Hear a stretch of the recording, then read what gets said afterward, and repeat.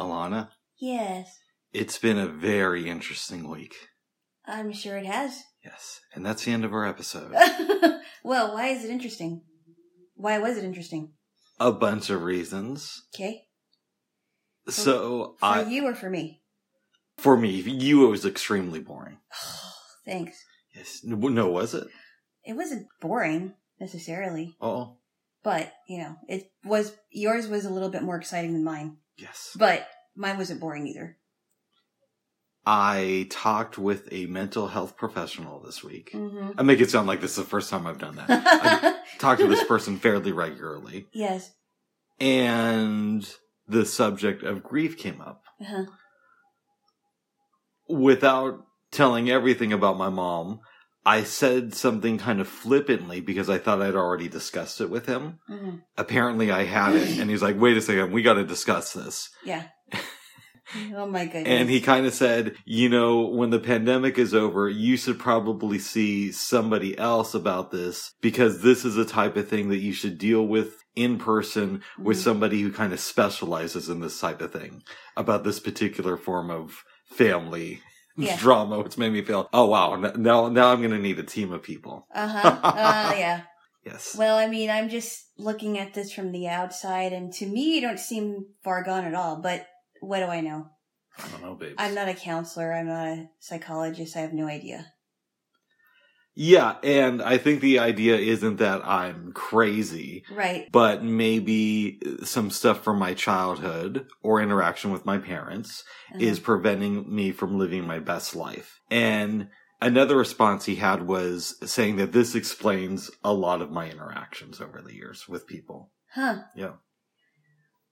So you mentioned something to me this week that I thought about. Mm-hmm. You say that when you haven't talked to someone in a long time, even years, you said sometimes you cut them out of your life completely for a while? Yeah. Like, how does that work? Do you just delete their contacts or do you completely detach from them? I've done both in different occasions. Okay. Like, it still shocks me that you'll say you have friends that you've known for 30 years, and yet you'll go years without talking to these people. Yeah, but it's like it's not like I don't ever talk to them. It's just that life gets in the way, and sometimes we don't talk, but we always find a way to talk to each other, whether it's through email or phone calls. So it's not like they're, what do you call it? It's not like I never keep in contact with them. It's just sometimes life gets in the way and it's like, oh, I've been meaning to call this person or they've been meaning to call me or what have you. But with you, it seems like it's very different. It's super hard for me to go that long without communicating with my friends. And I'm sure you've noticed that about me. Yes, I do. Like I have a core group of people who I talk to every single week. And I have other people who maybe we don't communicate as often, but we're still in fairly regular contact. And unfortunately, I don't have a lot of friends here in the city here. Mm-hmm. I have friends in other parts of Oregon, but even then, I mean, I don't get to see them often because they're far away. And it's a little bit tough because a lot of my friends are out of state. Whether they're in Washington or other states. So but I have the same thing too. I know, but you think of it very differently than I do. Mm. I can still consider them friends even from when I was a child. Maybe we're not talking as closely as possible, but I don't consider them not friends either. Interesting. So you think of it very differently than I do. I wish I still had friends from my childhood.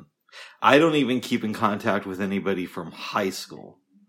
Yeah, I don't keep in contact from people from my public high school. You went to a blind school too. I did, but I'm trying to explain this. For the special ones. Sorry. All right, keep going. That's it. That's it. Fighting words, Bubs. Oh, sorry. Yeah, you shouldn't have stepped there. Sorry, babes. Keep going. Bubs. I love you. Really? Yes. Okay. Let me make this clear. I I have kept in touch with people from the blind school that I went to, but I do not have any contact with anyone outright from my public high school. Interesting. But you had friends there. I did, yeah. You weren't just like the blind girl. No. I actually made friends, and I wasn't the only one. At the time when I first got there, there was another girl who was a junior, and she was blind too. So, but we didn't have the same friends because we were in different grades. Yeah. And, you know, she was cool and everything, but I didn't hang out with her. I wonder if I know her. This is in Washington. I don't think you would. But the community is super small. I'll tell you who she is later. Off the air, yeah. Because Yes. I don't really want to give people's names away. I don't either. And I didn't know her very well. But tomorrow we will be prank calling her. No. Okay. Sorry, keep going. Yeah. And then, I kept contact with my childhood friends that I met either at school or camp. And then I kept in contact with some of my friends from the blind school. Nice. Yeah. It's weird. Even in the blind community, I have friends, obviously, but I don't have friends that I've had since high school. Wow. I know people, but I wouldn't say like we're super close. Yeah. From back in the day. Yeah. I still see them around occasionally, but it's not like it's just like, oh, hi, how are you? Right. Type of thing. Well, I can kind of understand that because you've moved around so much that you had to adjust really quickly and you haven't had a lot of time to adjust to that. Yeah. Right? Yeah. I had the fortunate, the fortunate time of staying at a school for several years. And this is really strange too, because I come from a military family, but my dad didn't have to move around because he was able to get jobs. That's super cool. Which is very interesting because, Hawaii is not known for its, job market. But I guess if you're in the military, at least back then, there were job openings for him. But he, worked on a ship when he was in the military and did other things after the military. So he was all set. We didn't have to move for all the time that he was there in the military. And the only time I moved away was when I came to the Northwest in 2 weeks shy of my freshman year of high school. So, Nice. So I thought that was kind of interesting. If anything, I should have been the one moving around more. Exactly. Isn't that funny? That works? That is. How that worked? I would have preferred it the other way too, but life goes the way it goes. Yeah, I suppose it would have been cool to learn about different countries, but I'm really thankful that I was able to have some roots. Oh, well, I'm not. Oh. No, just joking, babes. I'm glad you got to grow up with people. Yeah, well, you did too. Oh, I grew up with my sister. Everybody else was like interchangeable. Oh my goodness. J-Lo. Yeah. Oh, you're not gonna like this. It's looking like your man might have to make some popcorn this week. Bub, okay, I really don't want to discuss this whole thing, but I think you're really, really having way too much fun with this, and I think there's a lot more things to focus on than Kristen Cinema, because I'm pretty much done with that. But you've seen the new video of her? No, I did not see the new video, and frankly, I don't care. She's walking. Oh, no, bitch. I gotta explain this so you know what's up. So, I got a question for you. What? How do you feel about Tim Scott? Because I know that he was a Trump person and he introduced Trump, or he talked about Trump at the last RNC. Oh, yeah. However, he is also one of the people who said that Trump's white power tweet was racist. I never saw that, but I do like Tim Scott. I could prove it to you. I could show you a video. I don't care, Bubs. I really don't care, okay? I don't care about that. I don't care about Kristen Cinema. This whole thing is ridiculous. Well, this is related because the new one, she's walking in some building. I think it's an airport, but I could be wrong. And somebody comes up and tries to ask her questions about her donors. And she's hanging out with Tim Scott. And Kristen Cinema, instead of answering the lady, turns to Tim Scott as they're getting on the escalator and says, "I'm sorry." I don't care. Okay, I think you're having I think you're obsessed with this way too much, really. It's like watching somebody bashing somebody on Facebook. I mean, that's how I liken it to. I mean, it may not be true. I don't know. That may be wrong to compare it to, but it's like, when is it going to end? Well, when she leaves office. Well, it's going to end. Who cares? But, I don't. But you think that she's a bad senator. I do, but I just don't care about watching all the shenanigans that are going on when people are asking her questions and she won't answer. I don't care. I mean, eventually she will have to answer them. And if she doesn't, she's going to face consequences, I'm sure. But in the meantime, I don't really care. That's how I feel about it. I just have this image of Kyrsten Sinema dying from cancer, going to, some place and them asking her, well, did you believe in Jesus? Were you a good Christian? And her refusing to answer the question. Oh, jeez. And then going straight to hell because she was, part of the establishment. You're obsessed with this way too much. I do love the Kyrsten Sinema videos. Well, I could care less. Well, as you can hear in my voice, I don't really care. Your boyfriend might be making popcorn this week. Congratulations, Kyrsten Sinema. And Tim Scott. Actually, at least Tim, you know what I'll say for it? At least Tim Scott will answer questions. Even if I disagree with him. He'll answer questions, yeah. Yeah.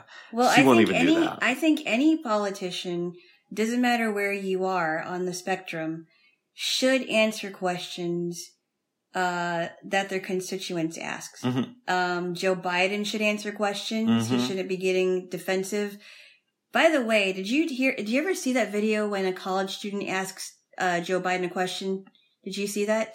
Is that the one where he says, vote for Trump if you don't like me? No, not that one. Okay. He called this college girl, I forgot what he asked, I forgot what she asked him, but he called this college girl a lying dog-faced pony soldier. I didn't see it, but I remember hearing about it. A lying dog-faced pony soldier. Why would you call a person who's asking you a question? He's not fully there.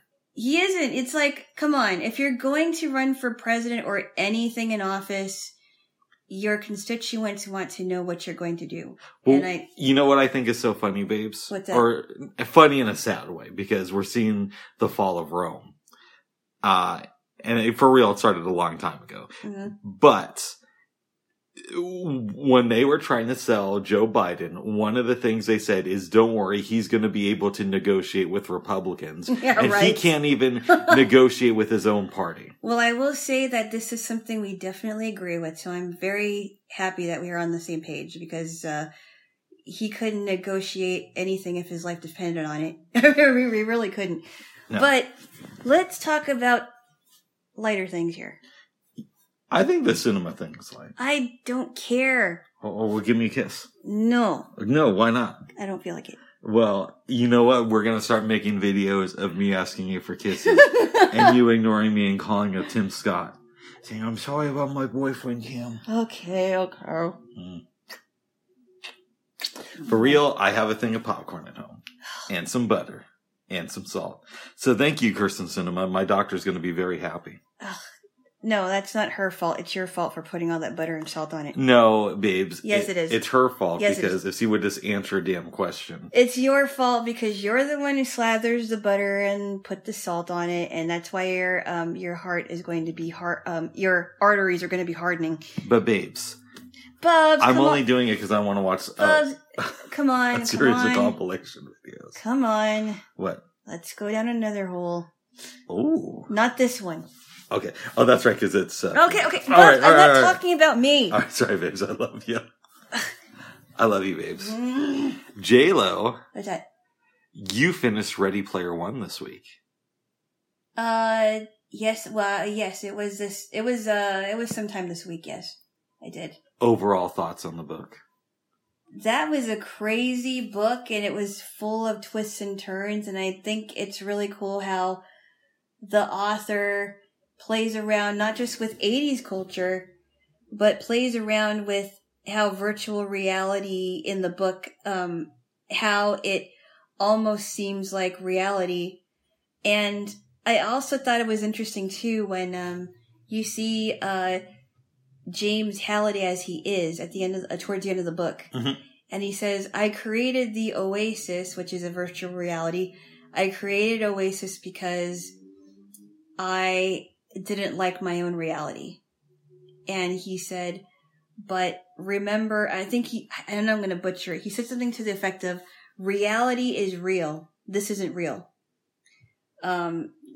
It's better to interact with people than to be cut off from other people. And that's what I think he was trying to say. And it really makes you think about stuff.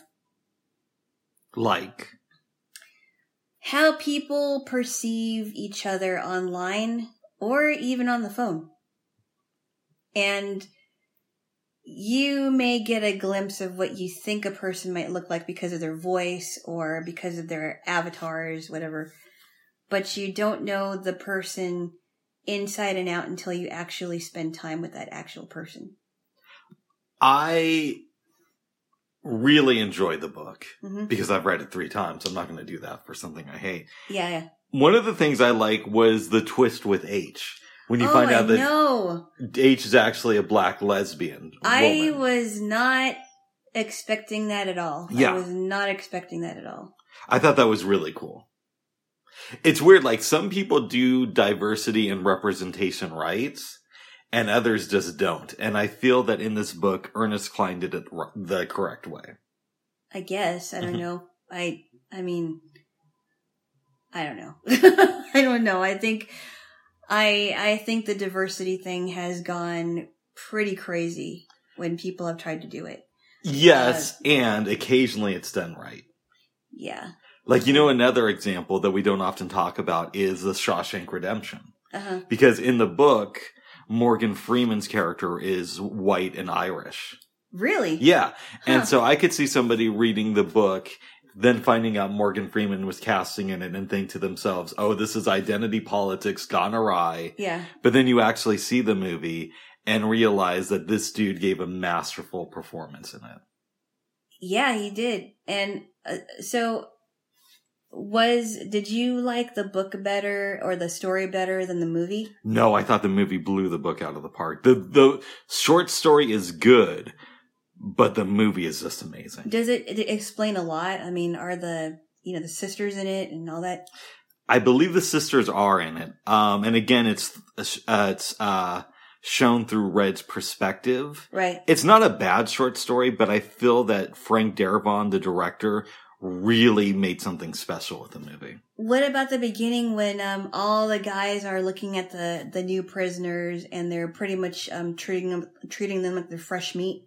I think that happens in the short story too. Yeah, because they're catcalling them and all. Yeah. That's kind of disturbing. But I mean, I was wondering if any of the stuff in the story was in the movie. Yes, yeah, for sure. I mean, it's called Rita Hayworth and the Shawshank Redemption. Right. Well, yeah, the Rita Hayworth poster, I'm sure, was in the book. Yes. But, wow, Red was Irish? Huh. Mm-hmm. Interesting. They kind of reference it in the movie. I don't know if you remember this, but at one point when they're first getting to know each other, Tim Robbins says, why do they call you Red? And, homeboy Morgan Freeman says, I guess it's because I'm Irish. That had to be interesting. Yes. And obviously he's not Irish. No, but he is an amazing actor. And he's great in that movie. So what about the part in the last part of the movie where Andy Dufresne, as smart as he is, takes all that money to the bank? I believe that happens, and if I'm remembering correctly, Red gets released, and the book ends before he actually makes it to see Andy. So he's like on the bus on the way to go see Andy after he deposited the money in the bank and left some cash for Red. Oh, okay. Mm-hmm. And the library thing happened too? I think so. They're kind of. I need to reread the story. Yeah, because it's been a while. Did the chief was it the warden or the warden? Yeah, did the warden kill himself? Yeah. Okay. Yes. He was a bad warden. That's right, and now he's with, he's in hell, waiting for Kirsten Sinema. Bubs. All right. That's enough. That's enough. All right. One last joke. Have you ever thought what it would be like, babes, if Kirsten Cinema went to baptism and they say, do you accept Jesus Christ into your heart as your Lord and Savior? And she refuses to answer the question. Oh. Okay. It's getting a little bit old now. Oh. I love you, but it's getting a little bit old now. I love you too, babes, and it's not getting old now. Yes, it is. Uh-oh. You're the only one laughing.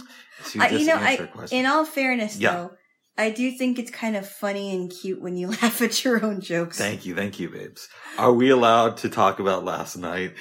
Near the end of last night? Oh, the laugh fest that you were having? Well, you were laughing too, babes. Okay, I will say this. Your laugh is very infectious. I will tell you that. Yes. And so I could not help myself but join in at eventually, but I was trying to tell him a very serious story that I was listening to on a podcast. It's the first time I ever listened to this podcast. And it was about a woman and her husband. She got pregnant the first couple of times. Both of her babies died within hours. The first baby died in 10 hours. When the second baby was born, she died in 12 hours. But what he was laughing at was, so both of these babies had the same condition. I forgot, I think it was like hydrocephaly or something, or whatever it was. I forgot what it was. Anyway, so she thought that it was possible, and she knew it was possible that this baby would not survive, and she would survive for a little while and then eventually die. So she and her husband were doing all these things, like going to Disneyland and stop laughing. Sorry, go ahead. Going to Disneyland and Oktoberfest. No, they didn't go to Oktoberfest. They went to she went to see a bunch of boy band, which is kind of weird. Okay, listen for a minute. I know you guys are going to think it sounds really weird, and I thought it was weird too, honestly. But, because all these people knew that she was going to have... Stop laughing! I'm sorry, babes. All these people knew that she was going to have a difficult pregnancy because she didn't know if her daughter was going to survive. And, she was doing all these activities with people and, I don't know, taking pictures and whatnot. And because she wanted to, and I heard that babies in the womb can also experience things, or they know what's going on, what's going on inside of the womb. But I thought it was weird too. But he started laughing at that. A death of a child, as you know, J-Lo, is never funny. Or maybe you don't know this, but I don't think a death of a child is ever. It's funny. Not, or a death of two children. No, quite frankly, you started laughing last night when I was a little bit offended by that. No. Let me tell you. I was offended that he was laughing, and then it got to the point where he laughed so much that I was like, what's wrong? And then I started laughing because he was laughing. Okay. But it wasn't because of the dead babies. Yeah, that's very offensive, babes. But you didn't seem offended last night. Well, I was seething inside with anger. No, you weren't. You were the one laughing the most and the hardest. Okay. So I believe, if I remember the story right, the birth defect had something to do with the brain and the skull. Yes. So their brains didn't develop fully. So how were one of the babies, the first baby's skull, I think the skull and the brain didn't develop, or the skull, no, I'm sorry. What didn't develop first? Okay, so the skull didn't develop in the first baby, but the brain did. Gotcha. I think. Whatever it is, they had both babies had something wrong with their brains and skulls. So I'm sure they're really going to enjoy that Backstreet Boys concert. Bubs. Yeah, I know. I thought it was weird too, but he just started laughing. No, because all they wanted to do is to celebrate their daughters, even if they knew that they were going to die. That's all I was trying to say, but you kept laughing at me. Oh, all right, bitch. Hold on. No tickle. Insensitive. I'm not insensitive. I think the death of a child. And now I know that if it were me, I wouldn't have done that. Yeah. like for example, if we got married and I had your child and I knew that it was possible that this baby could die, I wouldn't do what they did. We're not going to go and see Metallica. No. Or a baby's dying. Let's go see if Ice Cube's doing some shows. No. I think they were trying to see if they could make memories for those babies, because a lot of these people that were performing and all, the people that she met, they would point to her belly. But I don't know. I mean, I've heard that babies can hear things from inside of the womb. No, but or feel things from inside of the womb. So, but they can't interpret them, right? Yeah. So I don't know. It sounded kind of like, this is a little bit weird. And I was laughing at the absurdity of the whole thing. Like, your baby's not going to know that you went to Disney. And I told him, well, I don't think you would have thought it was that funny if you ever heard the story, because, I mean, they tried to find a way to celebrate the lives of their kids, even if they knew that they were going to die. And they did have another daughter, healthy daughter, yeah. And they adopted a little boy. So they had 2 more kids added to their family. And those kids have never been to Disneyland. I don't know, Bubs. I have no idea. Oh, okay. Let me ask you something, babes. What? I don't know if I want to answer this question. So I said I had a question for you. I want to phrase this in the correct way. Let's say you found out, okay, let's say you have a friend, because you don't drink or do drugs. You have a friend who finds out that their kid has the same thing going on with it. And, so they go to Disneyland, they go see all the Justin Bieber and everybody else. Or whatever band they want, or whatever, they go to nice restaurants or whatever. Yeah, they see Paul McCartney live. Yeah. They're living it up. Okay. Would it be cool to you if they went to Oktoberfest and got really drunk, since their kid's going to die anyway? No. Okay. No, they shouldn't be drinking when they're pregnant anyway. Despite, they shouldn't be drinking anyway, at all when they're pregnant. So, I've never been to Oktoberfest. Is that what happens? Yes, people tend But there's other stuff going on there too, right? Besides. Yeah. What do they do there? I don't know.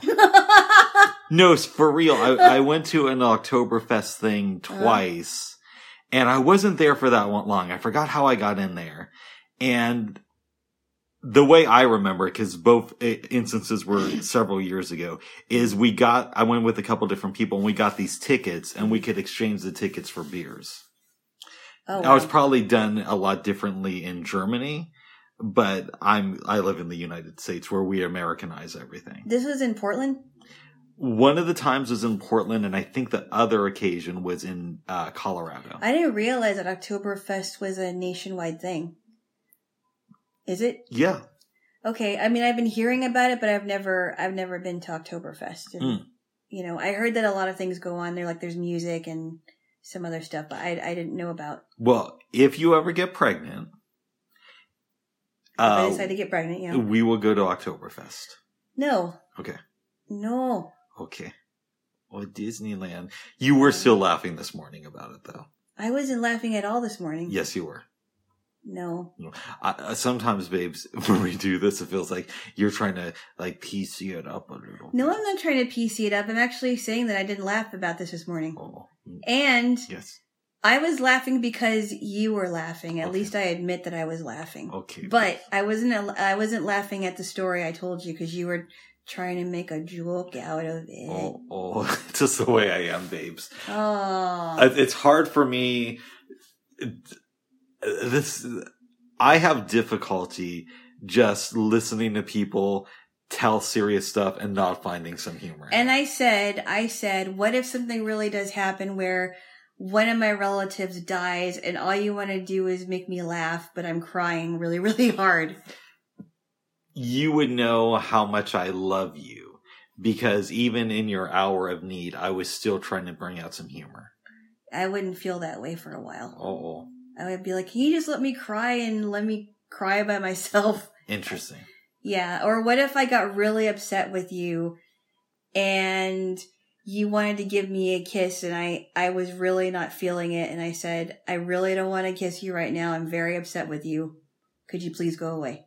We'll deal with that road when we get there. That's never happened. I hope it doesn't happen for a very, very long time. No, he's that charming, folks. I'm going to copy the Jesse thing from Before Midnight, where I start talking about how I'm a time traveler from the future. And you're about to have the best sex of your life, and you still have a great ass at 80. Yeah, okay. Yes. They had a very weird relationship. Those are such great movies. Yeah, I honestly think that Before Sunrise was the best one. I do too, but the sequels were solid. Good. It wasn't like Before Sunrise is a masterpiece and everything else is just, bullshit. I will say... Mm-hmm. That Before Midnight was definitely a buildup of everything. Yes. I mean, for sure. It was like the biggest fight you saw between the two characters. That was great. Yeah. I was impressed to know that those extra actors in the dinner scene, I guess, or the dinner party scene, they weren't really actors. I don't know about all of them, but the old guy whose house they were staying at, I think he was a cameraman. Because he was supposed to be the grandpa, right? Or the writer or whatever. He was a writer who, I think some of the people there were his grandkids, but other people were just folks that he thought were interesting. Yeah. Yeah. Great movies. And wasn't he related to the young guy with his girlfriend? He might have been. Okay. Yes. I know the original film a lot better than I know the sequels. Because I grew up watching that movie. Okay. Yes. But we can talk about Jesse and Celine anytime. Right. J-Lo. Yes. Sorry. I read a book last Sunday called The Secret History. Mm-hmm. The basic premise is there is a college-aged man who goes away to school in, I want to say Vermont. It's either Vermont or New Hampshire. He's doing his courses, enjoying life, but is fascinated by this Latin class. And hardly anybody can get into it. There's only 5 students because the professor is very picky. But eventually, the professor agrees to let him in, provided that he will only take classes from this professor. Mm-hmm. So the guy joins the group, and the other members of the class become very close to him. And there's a couple murders that take place in the book. Mm-hmm. It's good, but it goes on a little bit too long. And I thought it was going to be more about the lessons that the professor teaches them instead of about this murder. Because the one murder kind of sets things off in another direction. Mm-hmm. I don't know. It was okay. It was good. It was okay, yeah. But we did finish a book. Actually, I finished it before him. Well, we should also say I had read it before. And I had read it before, too. And my mom had issues that are still affecting me to this day, so. Okay.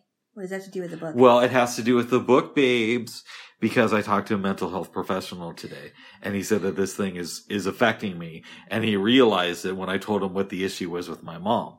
So therefore, it threw me for a loop, babes. I was talking about the other book. I know you were talking about the other book, but I'm saying I was about to start the other book when I had... Oh, that's right. Mm-hmm, okay. Mm-hmm. Okay. So not only did I finish the book, which I had already read, I did it while dealing with issues from my childhood. Oh my goodness. And you just read a book. Oh, that's all I reread it because I read it in high school. Okay, good. Are we going to talk about the book? Yes. But first, I'm going to need a kiss. Maybe I'll give you one. Oh, what ifs. Give me a kiss. Oh my goodness. Oh my badness. Keep going. Okay. So this book is called The Giver. I'm really thinking about reading the sequels. But it's The Giver by Lois Lowry. She wrote this in 1993. And it is about a boy named Jonas. Yeah, that was not his last name. No, sorry. I had a burp. They don't have last names, apparently, I guess. Who lives in a community where everything is in the state of sameness, which means that the weather is always the same. Jobs are picked out for people. Spouses are picked out for people. They're always, they always have an abundance of food because the food is provided for people. The trash is always taken out for people. People's modes of transportation is, for the most part, bicycles, unless there's like a plane overhead. Mm-hmm. Usually they're riding around in bicycles, and I don't believe that there's any cars or automobiles, or any kind of vehicle besides bicycles. And it's interesting how it works when people have their birthdays every year, and apparently everybody has a birthday in December. It's kind of strange, toward the end of the year.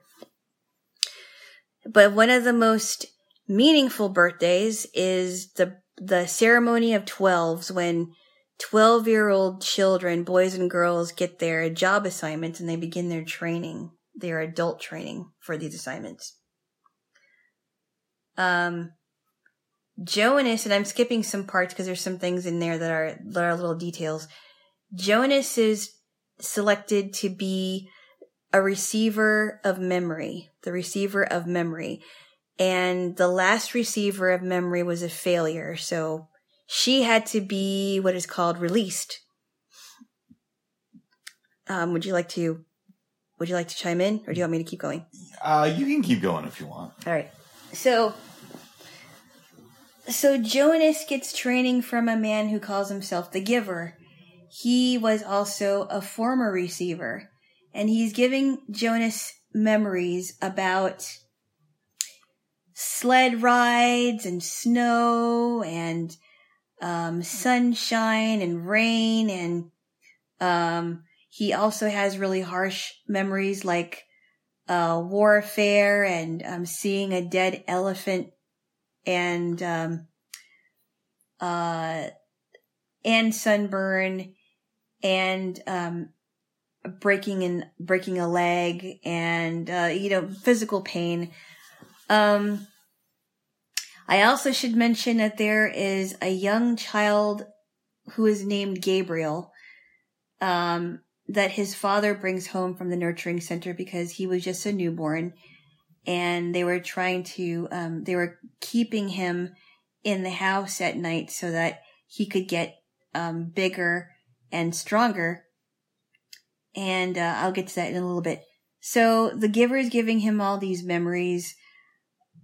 Jonas finds out that the former receiver was a girl named Rosemary. And Rosemary wanted to experience everything. And the Giver wanted to give her all the memories, but he could not imagine inflicting pain on her. So she requested that she couldn't, deal with it anymore. And she couldn't deal with these memories, so she requested to be released. And Jonas found out, and I'm going to talk about being released at the end of this thing. Go ahead. So long story short, because there is a lot of details, Jonas, the Giver, gives Jonas permission to watch what happens in the Hall of Records when babies are released. And he's pretty horrified. So the Giver and Jonas make a plan as to how he was going to escape. But the minute he gets back home to eat his meal, he finds out that Gabriel is in fact going to be released the next morning.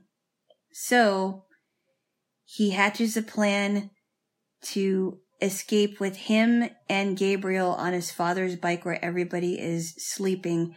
And they escape through the snow for a few days, and they're able to take a sled to the top of the hill where they sled until they reach whatever destination they're at.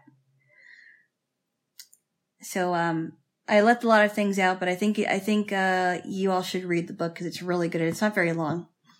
And released means pretty much killing somebody off. So they would release children and adults, especially the old. And nobody knew what released was. And apparently, in the second book, since Jonas knows that Gabe might be released if they get caught, he takes him to Disneyland. We don't know that for sure. Okay. All right. That was funny. Come on. That was kind of funny. Okay. But I have a lot to say about The Giver because there's so much. Tell me things to make you think. What did you think about when reading the book? What especially about this book made Alana ponder life? Well, I forgot how good it was because I read this. I read this book my junior year of high school, and I knew it was good, but reading it as a grown adult now, this is a book that people should really read. Whether you're in 6th grade or high school age or even older readers, because, imagine a utopia where everything is picked for you, including your job and spouse. Everything is provided for you, but the catch is that you don't have any memories of the past. No memories of love, no memories of hatred, no memories of bad things, no memories of good things. And I've wondered that, is it really worth losing all those memories? To me, when I think of this book, I think the reason that you read it in like middle school or high school is because in some ways, it's kind of like what it's like to be white in America after World War II. Because I never thought it was going to be about a race thing, but okay. Let's go there, I guess. Okay, babes. Let me pontificate a little bit, and then you can push back. All right. If you're white, you're more likely to have a higher income. Not always, I know, because I came from poor white folk. But I'm just saying in general. And from America, after World War II, you were probably you had a higher likelihood of being born in a 2-household family where you maybe got coddled a little bit. And around 6th grade, you start to realize that the system isn't what you were raised to believe. That the good guys don't always win. In fact, rarely win. And that sometimes things go horrible in life. And so it feels like this is an analogy for what it's like to grow up, right? So they hatch this plan, he's going to leave, and then the entire community is going to have to deal with these bad memories.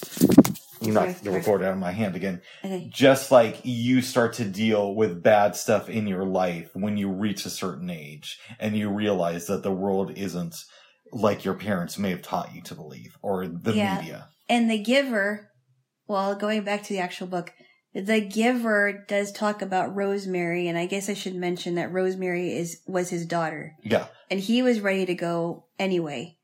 And it was just a matter of time before he he wanted to be released to be with his daughter. But what did you think of my take on it? There might be some truth to that. Yes. I don't know if it's all true. I guess you could apply the same thing to Asian families too, because it's so different to be for an Asian family to grow up in an Asian country versus what's going on here, right? Okay. And I guess I think about how people grew up in the 50s, where more specifically 50s TV shows, right? Where things are not always what they seem. The mother's cooking and she's at home, father's working, there's 2.5 kids or whatever it is. It's like your average family unit. And, and also too, I thought what was really interesting, and I know I'm kind of going all over the place. Yeah. What I thought was really interesting about the book where the amount of children were controlled in families, and the amount of children that women were able to have were only 3 per woman. And then when the women and men got old and their children grew up, they had to be a part of the adults without children. They had to live with the adults that have no children, and until they get to the house of the old. So I thought it was very interesting how things were just set up that way. What does this book teach us about groupthink? It's bad. Groupthink is not good, and I think it teaches not just young readers, but adults to learn how to question things. Well, did you just say learn how to question things? To learn how to question things. Groupthink doesn't teach you how to. No. I wasn't talking about groupthink teaching anybody that. I'm saying to question groupthink. Oh, gotcha. Okay. Right. Questioning groupthink is always good. Let's dig a little bit deeper with groupthink for a moment. It's easy for everybody to fall into that. Now, we have the benefit of living in a country that's so big, and in some ways this is bad, that there are different pockets of groupthink. So if you lived in a small town that's its own deal, it's possible everybody could think the same way. But now we have these pockets to where everybody has their own insane ideas that they can believe online. You're talking about cliques, right? Yeah, cliques basically. Yes. And this town is a big clique. Yeah, it is. And I guess what I want to ask you, is there any part of you that is afraid of maybe finding a small town and falling into the mentality of whatever the group says is correct? No. See, I fear that for myself. I don't. I think because when I was a kid, I remember how gullible I used to be, right? And kids go through a gullible stage because they don't know any better. But I think now that I'm an adult and I know that it's okay to question things, and I did grow up in a family where I was not allowed to question anything. Kind of like the opposite of me. Yes. Yeah. So we grew up in different backgrounds. Because I know now that it is okay to ask questions and it's not disrespectful and people should ask questions, I'm not afraid of it so much. That's interesting. And it's kind of like, because I've asked a lot of questions and also read stories about skeptics who have fallen into these traps, I actually am afraid that I could fall into groupthink fairly easily. Yeah, some people are going to be lemmings and follow other people off cliffs. Not literally. But I feel like now that I am a little bit more mature, I don't feel like I'm that susceptible to falling for something like that. Fascinating. It is fascinating, isn't it? Yes. Because you would think I would, but because now that my mind has matured into how I think about things now and how I see things now, I don't think I'm as susceptible as I could have been. Let's replace the word town, because it's not really realistic based on where we live, with the word church. Metropolis. Okay. Oh, I've even questioned things at churches too. Yeah, that's a version of a small community. Exactly. Okay, and now I'm going to flip it for you even a little bit more. All right. Let's say that you go to a church and you question things, but it's not whether they're too liberal, it's whether they're too conservative. So, an example might be, you go to a church and they say something like, if you're not married, it is a sin to hold your partner's hand, and you will be going to hell. This is like the most extreme example, right? Yeah. And obviously that is absolutely untrue. But if you went to a church and you've been a regular member for a couple years, and one day they say, going forward, if you are caught holding hands with somebody that you're not married to, just let it be known, you're probably going to be going to hell. And your partner will be too. Where are you going with this? Do you think that you would have the courage to stand up and leave that church? Of course I would. Okay. And you know, that's happened to me where I've questioned things, but yeah, I've questioned things and I didn't go back anymore. And I wasn't even a member of the church. I just didn't come back. Yeah, but we're giving the scenario, you're a member of this church and you've been going there for years. Yes, I would definitely stand up and I would leave. I would say I'm packing my stuff. I'm going and this is not where I should be, and I'm gonna and I think it would be for good reason. Because that is insane. That is really insane. I think it's easy to say that. And it's easy to stand up. Well, and I say that I could do that because I had to do that before. Right, but here's the difference. It's easy to stand up and question a church and leave a church if you haven't been going there for a while.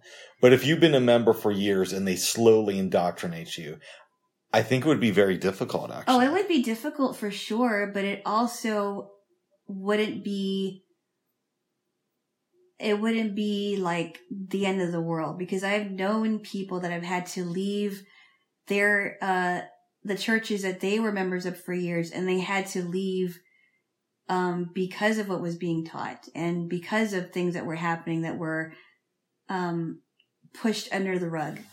I know of people that have had to do that, and I can understand why it was so difficult for them. And yes, it would be hard, but I believe I would get through it. My mind goes to things like the People's Temple. Jim Jones. My goodness, yes, and some people never left it. Exactly. And they died, yeah. There were people who left the church, but I'm sure that there were other people who died. Yeah. And if you would have told them 10 years earlier, you're going to follow this man to your death. They wouldn't have believed you. Exactly. And then there's also the people of Colorado City, Arizona, and the Yearning for Zion ranch in Texas that was headed by Warren Jeffs, who used to be the prophet of that sect of LDS Mormons. And no, they wouldn't have died, but some people will like follow that man to the ends of the earth because they really think that he is their prophet. Yeah, but as far as we know, no one has died from his teachings, at least not yet. Or am I correct on that or no? I don't believe anyone has died from his teachings, but I think he's still in prison. Oh. And I think he might, I mean, he doesn't have very long, I don't think. He's an old guy. But people, I mean, remember, I think I may not have told you about this, but Oprah did visit the YFZ Ranch in Texas, Yearning for Zion Ranch in Texas, and so many things were different. Like, which is odd. Like, kids were allowed to have cell phones, but they weren't allowed to play games. I think, if I'm not mistaken. They had to study about the Mormon prophets, which is kind of strange.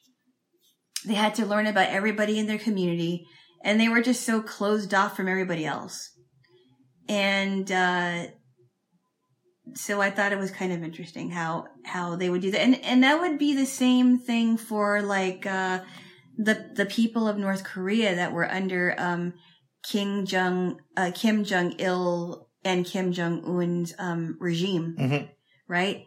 They were so closed off, and they had to watch the dear leader on TV giving them messages and propaganda. And I mean, it's so interesting. Yes. Well, I'm glad you don't think you could fall into that situation. I don't believe so. I don't think I'm as susceptible as I could have been, I don't know, like 20 years ago, 30 years ago. I don't know, babes. When I was more naive. Yes. Yes. I don't know, babes. I don't know either. But I still love you. Okay. What else did the book make you think about? Just, what we take for granted. We have our memories, good and bad memories, but we also have seasons. We also have fun experiences like skiing down snowbanks or hills, or, if people go on sleds, they can do that. I mean, I cannot imagine myself living in a utopia where things are handed to us, but we don't experience anything else. We just experience the day-to-day life of the community. I wouldn't necessarily call that a utopia. Well, I mean, in the book, it's written as it could be a utopia for them. Yeah. That's what I mean. It's a dystopia. Whatever. But it's disguised. It's disguised as a utopia, but it really isn't a utopia. It's a utopia for the people that choose to remain in the community. In some ways, I don't want to read sequels to this book because I know I'm skeptical, but it kind of feels to me as an outsider like, oh, she probably just wrote sequels to make more money. Because it's kind of nice to not know what happens to these characters. And I do want to know what happens to the characters. I don't want to just be like, okay, Jonas and Gabriel escape, but you don't know whatever happens to them. I do want to know what happens to the characters. I want to know if they end up in families that are good families and that they're able to experience memories. And, I want to know whatever becomes of these two boys. Yes.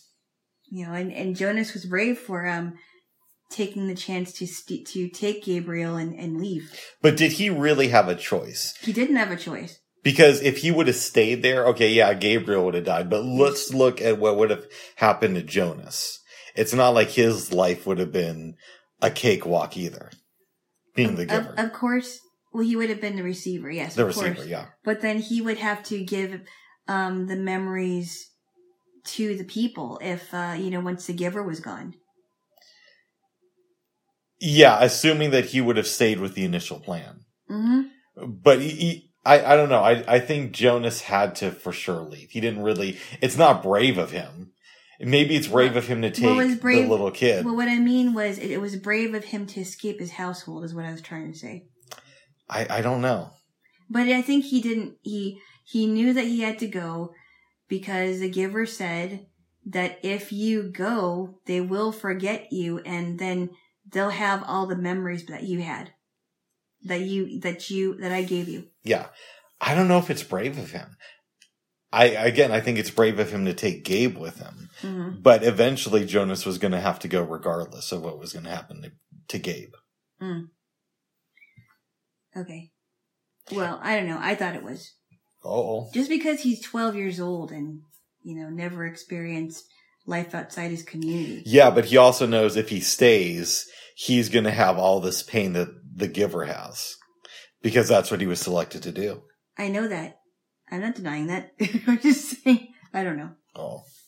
I still love you, babes. Okay. Even if we disagree on whether or not he's brave. Oh my goodness. I did enjoy the book. It was a good book. But I'm planning on reading the sequels. Yes, after Tune In, maybe.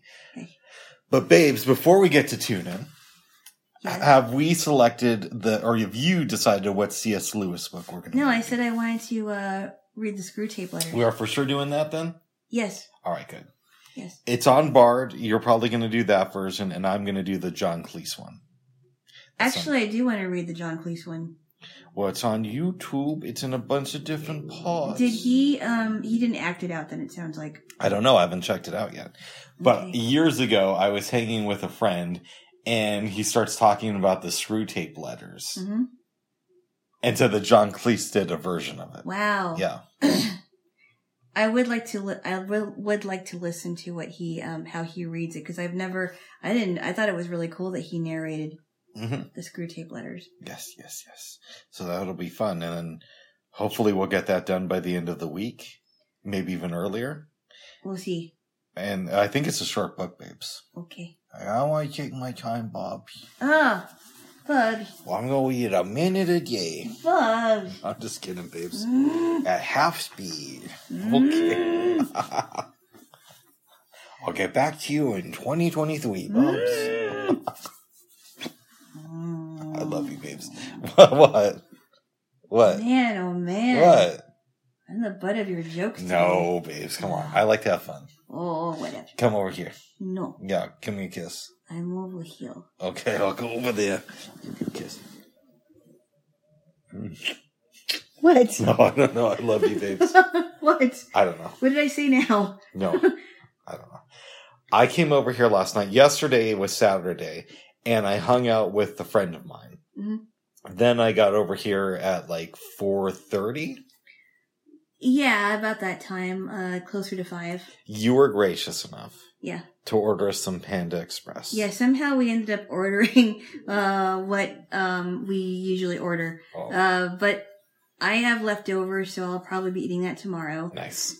And then should I talk about the pie? Go ahead if you want to. Well, really quickly, I bought 4 little pecan pies, and because my Wick has never tried pecan pie. Yes. So I decided to give us some pie this morning, and he said he really likes it. It was good. And I'm surprised that you never had it because I don't think I have. Because it's a pie that people like to eat like during the holiday season besides pumpkin and other pies.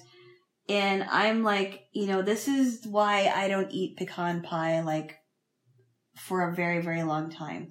And that pie is my dad's favorite pie.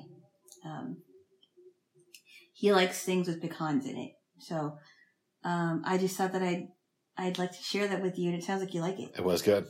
It's very good. Yes. And it can be made with chocolate, from what I understand. Nice. I never had a chocolate pecan pie, but it sounds really good. Decadent. Yes. Very decadent. Yes. It was a decadent pie. So anyway, he came over before 5. We had dinner, and then we started watching the movie. We watched J-Lo Doesn't Live Here Anymore. It's Alice. Doesn't Live Here Anymore. With Ellen Burstyn as Alice. Yes. And then we watched The Postman Always Rings Twice. And, oh, babes. Yeah. There's 2 versions of it on HBO Max. Yeah. So I clicked play on the newer version. Luckily, I realized like 5 minutes in, why is Christopher Lloyd and Jack Nicholson in this movie? Was that in the 70s? I'm thinking either that or 80s. Wow. Yeah. Okay. But it was early on in the film, and we went to the original version. Yeah, and the original version is interesting. But why don't we start with the first movie first? Do you want me to give an overview of the first film? I will. Okay. I'll give an overview of the first film, and you can chime in. Yes. So it starts off with, and this is kind of a weird beginning, because you see this girl, Alice. I don't know if do you see her parents or just her mom? Just her mom, and she's on a farm. Yeah. She's on a farm, and I don't know how her life was on the farm because you don't really... I mean, what do you see in the beginning? Like, when they're rolling the credits, it's just her on the farm. Is she doing anything? She's like walking around, talking to herself, and the mom calls her in. Yeah. And then she kind of curses a little bit and goes inside. The mom? No, Alice does. Oh, okay. Yes. Well, yeah, it was a weird beginning. So it's implied that it's possible that she was raised by a dysfunctional mother. I'm guessing. Okay. And then you see her in the 70s. She, it's kind of weird how it transitioned into the 70s. And then she is married to this very abusive guy, and they have 1 child. All those things happen, and, people are, her friends are wondering what's going on, and he dies, and then, she decides that she and her son are going to move and get out of that place where she lived. I don't know where she lived. I think in Arizona or California. No, before she left. Yeah, that's what I said. I think she was in either Arizona or California. Arizona. It might have been Arizona. I don't know. But anyway, she leaves. They're traveling from hotel to hotel because she's trying to find a job as a singer. That's what she likes to do, and that's what she's done. And the two places that she was at didn't work out. She ends up meeting... She wasn't working at this bar, was she? Yes, she was. She was working at the bar, okay. She was working at, I think it was Jacob's Place or something. She was working at the bar. She meets this guy. They start dating. And then one day the little boy asks about Ben, that's his name. And it's... Ben is the name of the guy she's dating. Yes. Ben's wife comes to the motel, expresses to her that... hey, by the way, this is my husband, and she said, I'm so sorry. Well, what are you doing? Oh, I'm just moving around. Oh my goodness. I'm like, kind of uncomfortable here because, yeah. Oh, because of the thing that's going on. The thing, yeah. Yes. It's all right. What happens at the end of a sentence? Oh my goodness. All right, keep going, babes. Would you please? Go ahead. Okay. So, anywho, that's going on, and... Ben looks for the wife and almost kills her and breaks the door in, and there's glass everywhere. And then he tells Alice that he's going to pick her up at 1:30 from work. And then she decides that, okay, we got to pack everything up and close the suitcases, and then we're going to leave. So they finally get out of there, and I think they head to Tucson because they were in Phoenix at the time. Head to Tucson. She finds a job at Mel's Diner, and she meets Flo and Vera and that weird waitress lady. I don't know what her name is. That's kind of weird.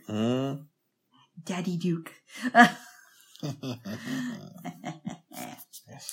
And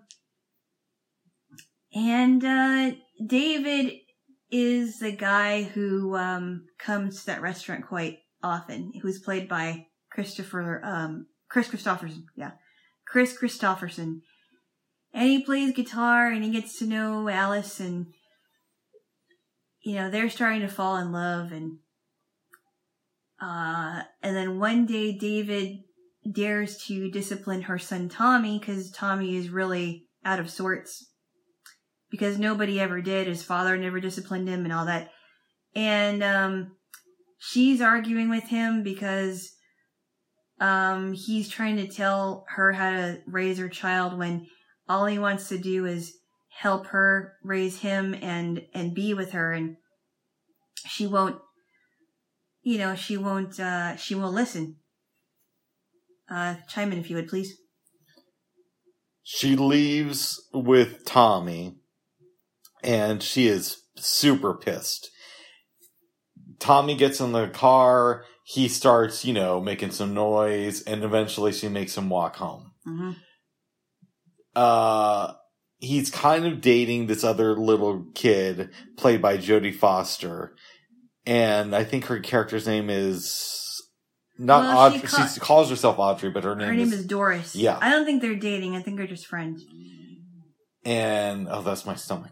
Anyways, Doris gets Tommy drunk. They're at the hospital. It's either a hospital or like a doctor's office or whatever. Something like clinic that. Or... Yeah. She gets him out of there, goes back to work, has a talk with, is it Flo? Flo, yeah. And Flo is like one of those, she's one of the main waitresses. Yeah. Mm-hmm. Eventually, Chris Christopherson comes back and says, you have good memories. What's the place? It's someplace it's Monterey. Monterey, California. Yeah, I used to know that. My sister used to live there. Yeah. You have good memories of Monterey. I will drop everything and drive you there. She's like, no, it's okay, bro. But they hug each other. They smile and everything's cool. And then she's talking with Tommy later, and it seems like they're going to patch up the relationship, and she's going to get back with her man. Well, she says, I'm sorry, if you don't want to go to, we don't end up going to Monterey for your birthday, then, we can go wherever you want. And she's like, really? So, I can stay here? And she says, oh, well, I thought you wanted to go to Monterey. It's like, no, that's what you wanted to do. And she's like, okay, well, we're staying here. So they end up staying in Tucson. And you hear her playing piano. The movie ends. Yeah. Now, I'm going to sound like a complete idiot for a minute. Okay. Apparently, there is a TV show called Alice that's based on this movie. Yeah. And I'd never seen it. And there's some lady on there who says, kiss my grits. That's Flo.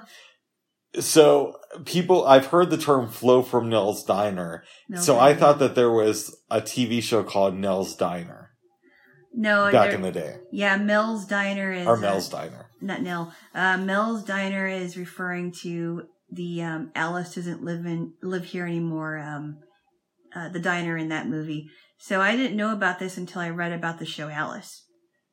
And you've actually watched this show. A little bit here and there. I used to watch reruns on TBS in the 80s when I was a kid. You had cable in the 80s? Yes, I did. I did have cable in the 80s. My grandma had cable. My parents had cable. So I was very fortunate. I was watching TV a lot, so because I could. That's why I was watching Nickelodeon. That's why I was able to watch Nickelodeon so much, Bubs. Wow, well, good for you, babes. And the Disney Channel, so okay. I could educate you on some of the culture there. Nice, the Disney Channel culture, or something like that. It was much better back then. But anyway, yeah, I watched a little bit of Alice. I've never seen the show. Stars Linda Lavin. But apparently it was super popular. It ran for 9 years, according to Miss A. Yes. I have a question for you. And you may or may not know this. I don't know how closely the TV show sticks to the movie, though. But what happens to Alice after this experience? Do her and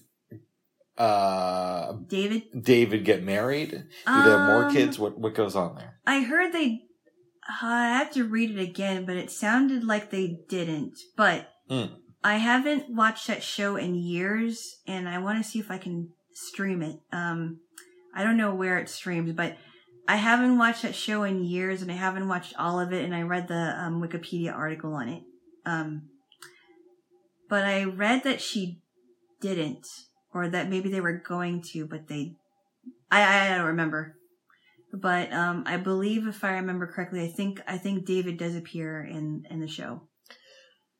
Let's focus on the actual film for a minute. Yeah. What can we learn about taking a different path than the one we set out to take? Well, sometimes it's not the path you planned, but it can end up really good. Sometimes it's, ooh, boy, your tummy's growling, isn't it? Yeah, I don't know why. I'll get you some snacks. Oh. What I mean is, it could be that even though it's the path that you didn't choose to take, it might end up being the path that you should have taken anyway. That makes any sense. Yeah.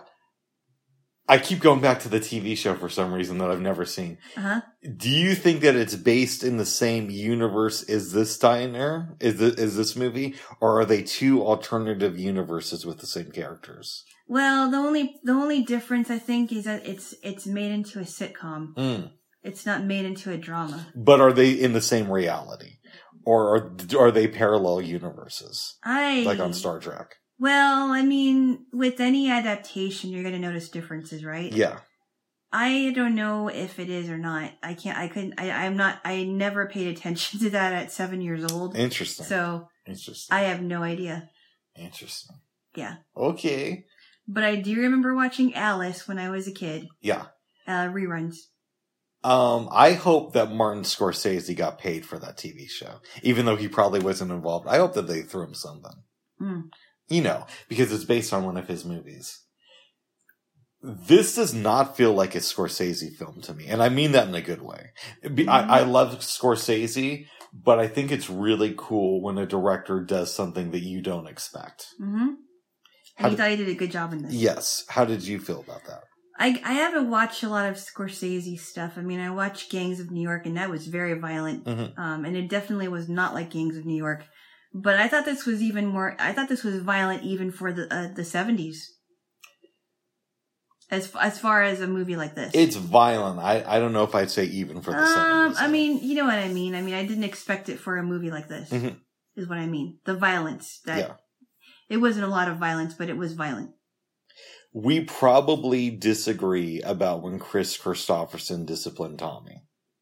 Okay. Because I'm against hitting kids. Yes. And there is a distinction between spanking kids and actually disciplining them and also beating children until they're bloody and bruised. I think there's a major difference. I think there's a major difference too. However, you don't want to show kids that you can handle things with violence. And let me just explain to you something really quick. I don't think that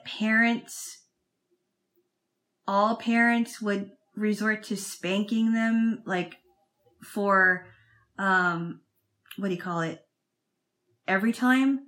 But there are times where they have tried things like, okay, I'm going to give you a timeout, and that never works. It doesn't seem like it works. I'm going to take away your privileges. I'm going to ground you. And sometimes kids need a swat on the butt because that's, it'll hurt for a little while, but they're going to get over it. I know that because that's happened to me. This actually wasn't where I was planning to go with this. Yeah. Because spanking is wrong. But to you, it is. I think our culture would be better if we didn't do stuff like that. Actually, I don't think that's true. Oh? Yeah. Well, good. But, yes. You know who was spanked a lot as a kid? Who? Kirsten Sinema. Fuck. No, I don't know. Could you stop talking about her seriously? No, she was actually asked about that and refused to answer. No. I don't know if she was or wasn't. She was asked if she was spanked as a child and just walked on by. Maybe I should get out the belt. Ooh. No, I shouldn't. I might enjoy that too much. I think you... Ow. Oh, sorry, babes. I think you would enjoy that too much. All right. But my question was, despite the fact that Chris Christopherson spanked Tommy, and I disagree with that, I do think that he was a good father figure for this kid.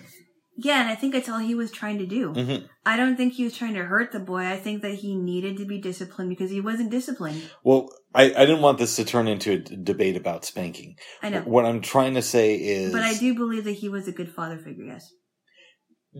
Do you think that he's going to continue to be a good father figure for this kid as he grows up? Yes, I do. Okay. I do.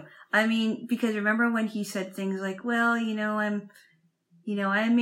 may disagree with his music, but I can like him. Yeah, Tommy says that. Yeah. Yes. And he's learning how to like him and, because he just lost his dad and his dad wasn't exactly the best father anyway. Right. But I think that, David, Chris Christopherson's character is an example of what how a stable man can help a kid. It sounds like emotionally stable guy. Yeah. Yeah. I like this movie. I'd give it probably a strong 7. I think I gave it a 7. Okay. Yes. I think I like the next one slightly better. Yeah, I think maybe I do too. I don't know. It's close. Yeah. I like that scene. I forgot to mention. Remember that scene where they're throwing soda at each other and ice? Yeah, that's fun. It's like, all right, you have to stop now. Because it's showing that you're not just watching a woman leaving all these abusive situations, but that she can actually enjoy herself a little bit. Yeah, and I liked it. I liked that she was enjoying herself with her son. Because you kind of see her son getting kind of bored and he was kind of moody and he was, acting out. But I'm glad that you actually show that they're having fun together. I agree, babes. Yes. Would you recommend this film to anybody in your real life? And if so, what is your elevator pitch? I don't have an elevator pitch for this one. Oh, would you recommend it though? Yeah, I guess my elevator pitch is if you've seen the show Alice, now you can see the movie that it was based on. Oh, so here's a question I have for you, since Yes. I've never seen this Alice show. Yeah. What do you like better, the movie or the TV series? I don't know. Okay. That's a good question because they're both kind of different. Mm. And I haven't seen, like I said, I haven't seen Alice in years, so I don't know. I haven't seen it in a long time. Since before I was born. Oh my goodness, you were born, you just never saw it. Uh-oh. Because you didn't have cable. Uh-oh, and you're gonna hold that over me for the rest of my life. Why? I don't know. Because that's what you do. I wouldn't do that, it's mean. Okay, good. Oh, Bubby. Well, good, babes. I'm glad you liked it. Oh. Yes. Moving on. Moving on. We saw another movie Oh my goodness, this was a crazy movie. called The Postman Always Rings Twice. Yes. Yeah, I think you should give a recap of this one. Okay.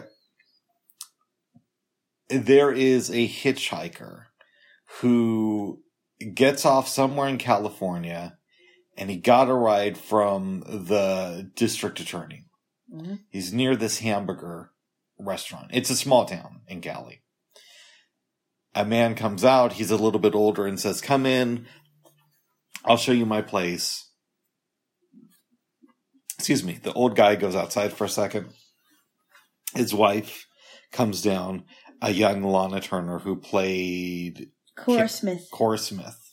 And her husband was Nick. Nick Smith. And the hitchhiker is Frank.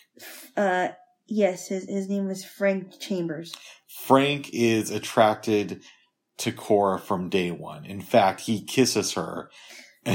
That was weird. That was weird. But I like that she didn't just fall into his arms immediately. No, she's just like, I don't like this guy. She's all into Nick because it's implied that he has a little bit of money. Uh-huh. And doesn't really have sex with Cora that often. How do you know? It's implied in the movie, babes. Okay. I am. At one point, Frank has been there for a while. Uh-huh. They're starting to get to know each other. Nick plays guitar and then puts on some Latin music for Cora to dance with Frank to. Which is like, oh, why would you put that song on? It sounds like tango music. Mm-hmm. Yeah. They go to the beach, start enjoying life. And Cora says, "I really don't want to give up this place. I think it could be a very successful business if Nick was out of the picture. So why don't we kill him?" Well, no, you're forgetting. What's up? They are starting this affair. I know, that's what I said. Yes. I forgot something that I already said. No, I mean, you forgot that they were falling in love with each other. No, I didn't say it in so many words, but it was implied. Oh my goodness. Okay. Okay. Go on. They hatch this plan to kill Nick, but a few things go wrong. An officer comes by. There is a cat who climbs step ladder and hits an electrical cord. The cat dies as your girl Cora is in the bathroom trying to kill Nick. Yeah, but she's freaking out because the lights are off. Yep. They need to make sure that he survives because the officer was there and he kind of got in the middle of their plans. Mm-hmm. So Nick goes to the hospital, kind of makes a recovery. While he's still there, their affair, it becomes a lot of fun for the both of them. Okay? Apparently. Yes. He eventually gets out. Your man, Frank, leaves for a while and is still obsessed with Cora. So he goes to the place where they buy food. Mm-hmm. Nick comes there, brings him back to the house, and Cora and him are kind of contentious. But they agree that they're going to kill Nick. They have this plan to roll his car down a hill. And the reason they really want to do it is because Nick is about to sell the hotel and make Cora take care of Nick's sister who's in a wheelchair. And Cora hates people with disabilities. Apparently, or at least taking care of them. She's an old school ableist. Oh, yeah. Yes. Just like my little jewel. I am not. Okay, good. And everything is kind of going all right, but people are suspicious. Like, this is another accident involving the two of you. Mm-hmm. This is weird. Yeah, very weird. The district attorney gets Frank to sign this thing basically saying, hey, I helped her kill her husband. Yeah. Blah, blah, blah, blah, blah. This is so terrible. Right. We go to the courtroom. She's on trial. Mm-hmm. Her lawyer pleads guilty. After which, they go into a private room. She's talking with her lawyer and Frank and says, I want to confess and tell everything that we did. Mm-hmm. So she gives the whole story to Fred Flintstone. Okay. He's the guy that took down his confession, or her confession? Instead of yabba dabba do, it should have been yabba dabba don't, but we'll get there in a minute. It turns out that Fred is working for her attorney, and he has all the copies of this confession locked up. They go to the judge, and the attorney says, if we can plead this down to manslaughter, and you tell the judge that you're satisfied that this woman is remorseful, then we'll do that. Mm-hmm. So she's basically saying, yeah, I helped kill my husband, but, this is the 40s. I'm a chick. Let me off with a slap on the wrist. And the judge says, okay, you're going to get probation. Yeah. Okay. Goes back, is running the place. Frank goes there too, and it's helping her. First things are very contentious. Then they start to fall in love again, but she has to go home because her mom just died. Yep. And they got married because they know that the DA is watching them very closely. Yep. And they want to seem like they're a happy couple now. Right. While she's away, your buddy, Frank, goes down to Mexico with this hot little girl. Whoever she is. Yes. Comes back, gets Cora. They go to the restaurants. Yep. And who do they run into? Fred Flintstone. Fred Flintstone. Yep. Yeah. He's like, hey, Dino's food ain't cheap, y'all. I'm going to need a little bit of money. Oh, yeah. That was Alan Reed who played the voice of Fred Flintstone. Exactly. It wasn't Fred Flintstone. Okay.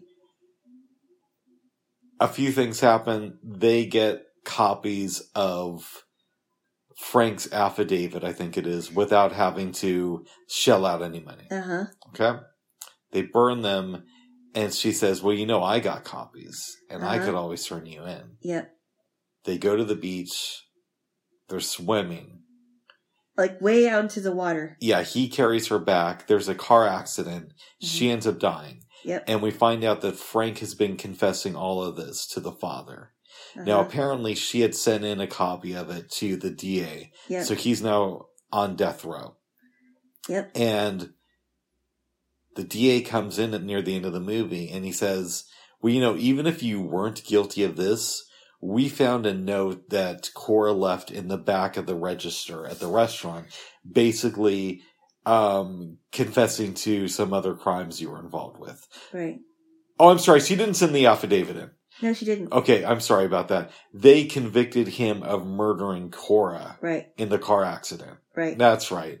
Right. And then the letter says that he was involved with the murder of her husband. Right. So they got him on murder of her, but they explained that we could let you go for this, and then you'll no longer have the death penalty, but then we're just going to arrest you again and charge you with murdering her husband. Right. And that's basically how the film ends. Yeah. And she also, and I remember that one scene where she leaves a note for Nick. Yeah. Yeah. This is a very intense movie. It is. It's a lot of fun. It's good. I think this is the first Lana Turner movie I saw.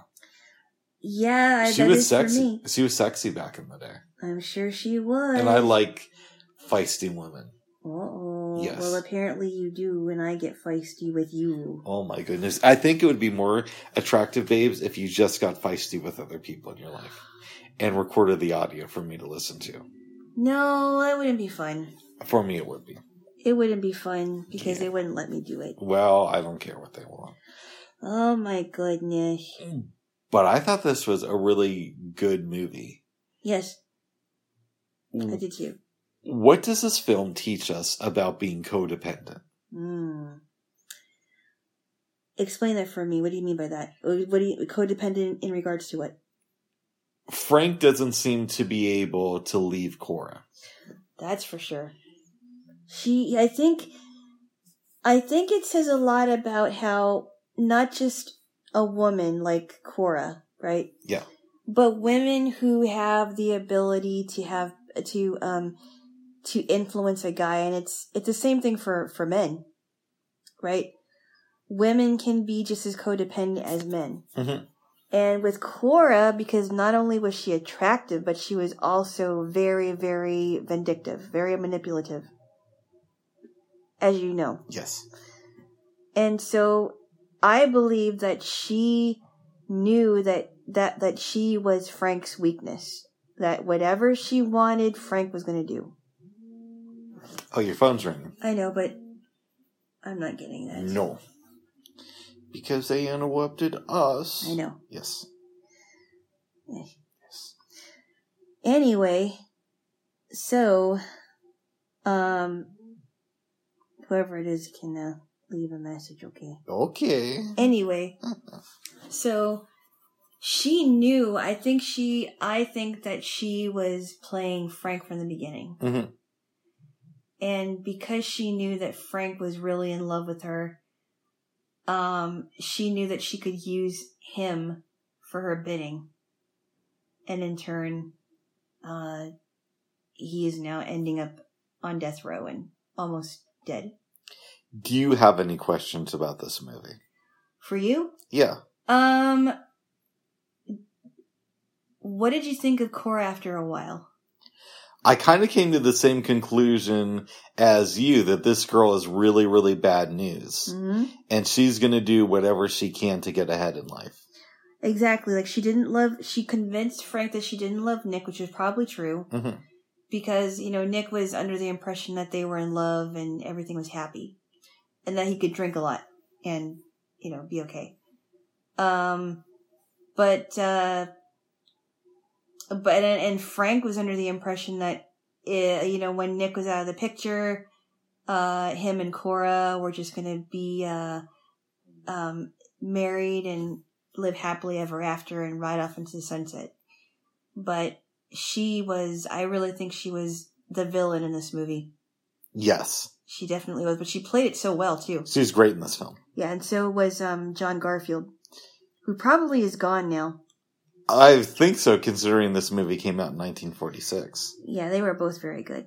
And from what I understand, he really liked lasagna. Wah, wah, wah. And hated Mondays. Oh. Yes. No, sorry.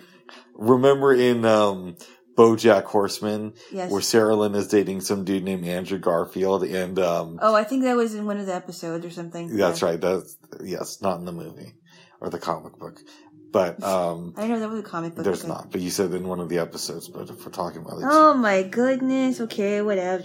And then what's his name? Todd is like, you mean Andrew Garfield likes lasagna and hates Mondays. I remember that. Yes, likes lasagna and hates Mondays. That's great. Yeah, he's afraid of Mondays. Yes, this is a really good movie. It is very good. It's very intense. Yeah. It's an intense one for the 40s, I think. Absolutely. Yeah. What would you give this film on a scale from 1 to 10? Strong 7. Would you recommend it to family members? And if so, what's your elevator pitch? I actually don't have an elevator pitch for this one. Okay.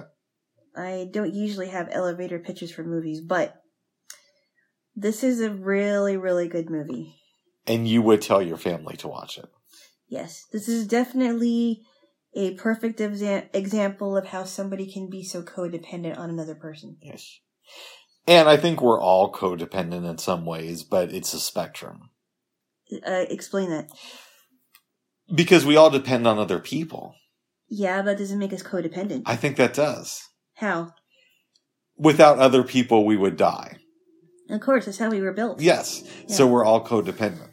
But no, I mean, when I think of codependency, I think of like one person codependent on another one, like a man and a woman who are in a relationship, and he's codependent on the woman or the woman is... Okay, I think everybody in a relationship then is codependent. Okay. Yeah, but it's a matter of spectrum. Like, if I died tomorrow, you would jump in the casket. I don't know if I'd do that. Yeah, you would. I would? You would. No, I wouldn't. You take your own life. No, I wouldn't. If I died tomorrow, you definitely would. No, I wouldn't. And if you died tomorrow, I wouldn't go to that extreme. Oh, but what? I'd be sad. Bubs. I love you, babes. Why would you assume that I would be the codependent one? I'd say we both were, babes. Oh my god. Okay, what would you do then? I'd be really sad. Mm-hmm. And I wouldn't be able to look at Christian cinema videos the same way again after that. Oh, jeez. Okay. Why did we end up with Christian cinema and Disneyland in the same episode? I don't know, babes. Oh, okay. Kirsten Cinema. Oh my goodness. Almost had a baby, and her baby died, and they were trying to interview her about it recently on a podcast, but she wouldn't talk about it at all. Ah, stop. She just sat there on the podcast all silent. Bubs. Bubba. You know what I'm just thinking about, babes? What? So if a podcaster wanted to do something funny, I don't think this would work for us. They could say, okay, on today's show, we have Kirsten Cinema, and just ask questions and have dead silence. Oh, jeez. I don't know. Bubs. You're weird. Oh, no, you are, but I love you. Is there anything else you want to say about The Postman Always Rings Twice? No, I didn't understand what the title meant, but now I do. I did towards the end of it. Yes. What does the title mean? Well, I think he's talking about, I guess things happening when it came to Cora, right? Nice. He falls in, it's like, Nick, she writes a letter to Nick saying that she's gone, and that's assuming that she, when she's gone, she's with, Frank, right? Yes. And that they're going to fall in love. But then he gets a note in the cash register from her basically, saying, well, I messed you up. Well, good. Your life is over pretty much. Nice. So it's like, wow. It's based on a book. I might have to read it at some point. Yep, The Postman Always Rings Twice. When was it written? Well, before the movie, but I don't know exactly when. I know that. Yes. Before the movie. Yes. Well, sometimes they'll do books that are tie-ins to films. True, yeah. But it's a good one. Yes. I know that you did not dream last night, even though we slept a lot.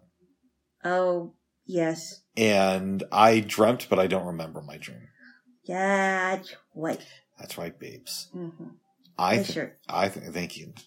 I think, babes, we should wrap this up, have some chocolate, and start the second season of The Boys. Oh, goodness. Yes. And maybe a little Seinfeld. And maybe a little bit of Seinfeld. And maybe Seinfeld. Good. Why does the senator refuse to speak? She was elected to office to talk. Oh my goodness. She won't even recognize her own constituents. Maybe we should call this episode Disneyland and Cinema. Maybe. Bubs, honestly. What? Really? We're not going to talk about this all day. Now I'm going to have to break out the popcorn and invite Kramer over. Stop it. All right, that's a very bad Seinfeld impression. Oh, please. I love you, babes. Oh. All right. I think, babes, what? Since you're worked up. Worked up what? You should kiss me.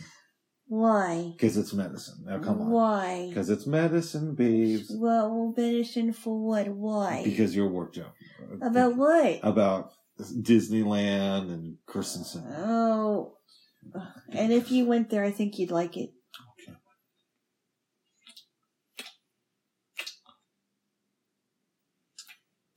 And even if you were there for a day, you wouldn't be able to get through everything because it's huge. So Kirsten Cinema, Bubs. As a little kid, she went to Disneyland. Hold on, I'm telling you a story, babes. Oh. And her parents were all excited, and they were leaving Disneyland, and they turned to her and they said, "What did you think of it?" And she just sat there with the Bubs.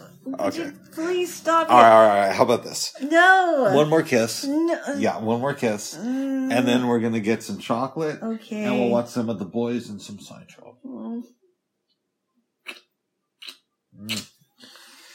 All right, J-Wo, goodness. unless there's anything else you want to say. Does anybody comment on us kissing in the middle of the episode? I'm sure people do. They say it's great. They say that we should go even further. And I say I'm a gentleman. Oh my goodness, bud. That's what they say. This is not that kind of podcast. All right, babe. So I love you, babe. So we get some chocolate? Yes. All right. Bye-bye for now. Bye-bye. Bye-bye. I gotta go bathroom. Oh, I didn't press the stop button.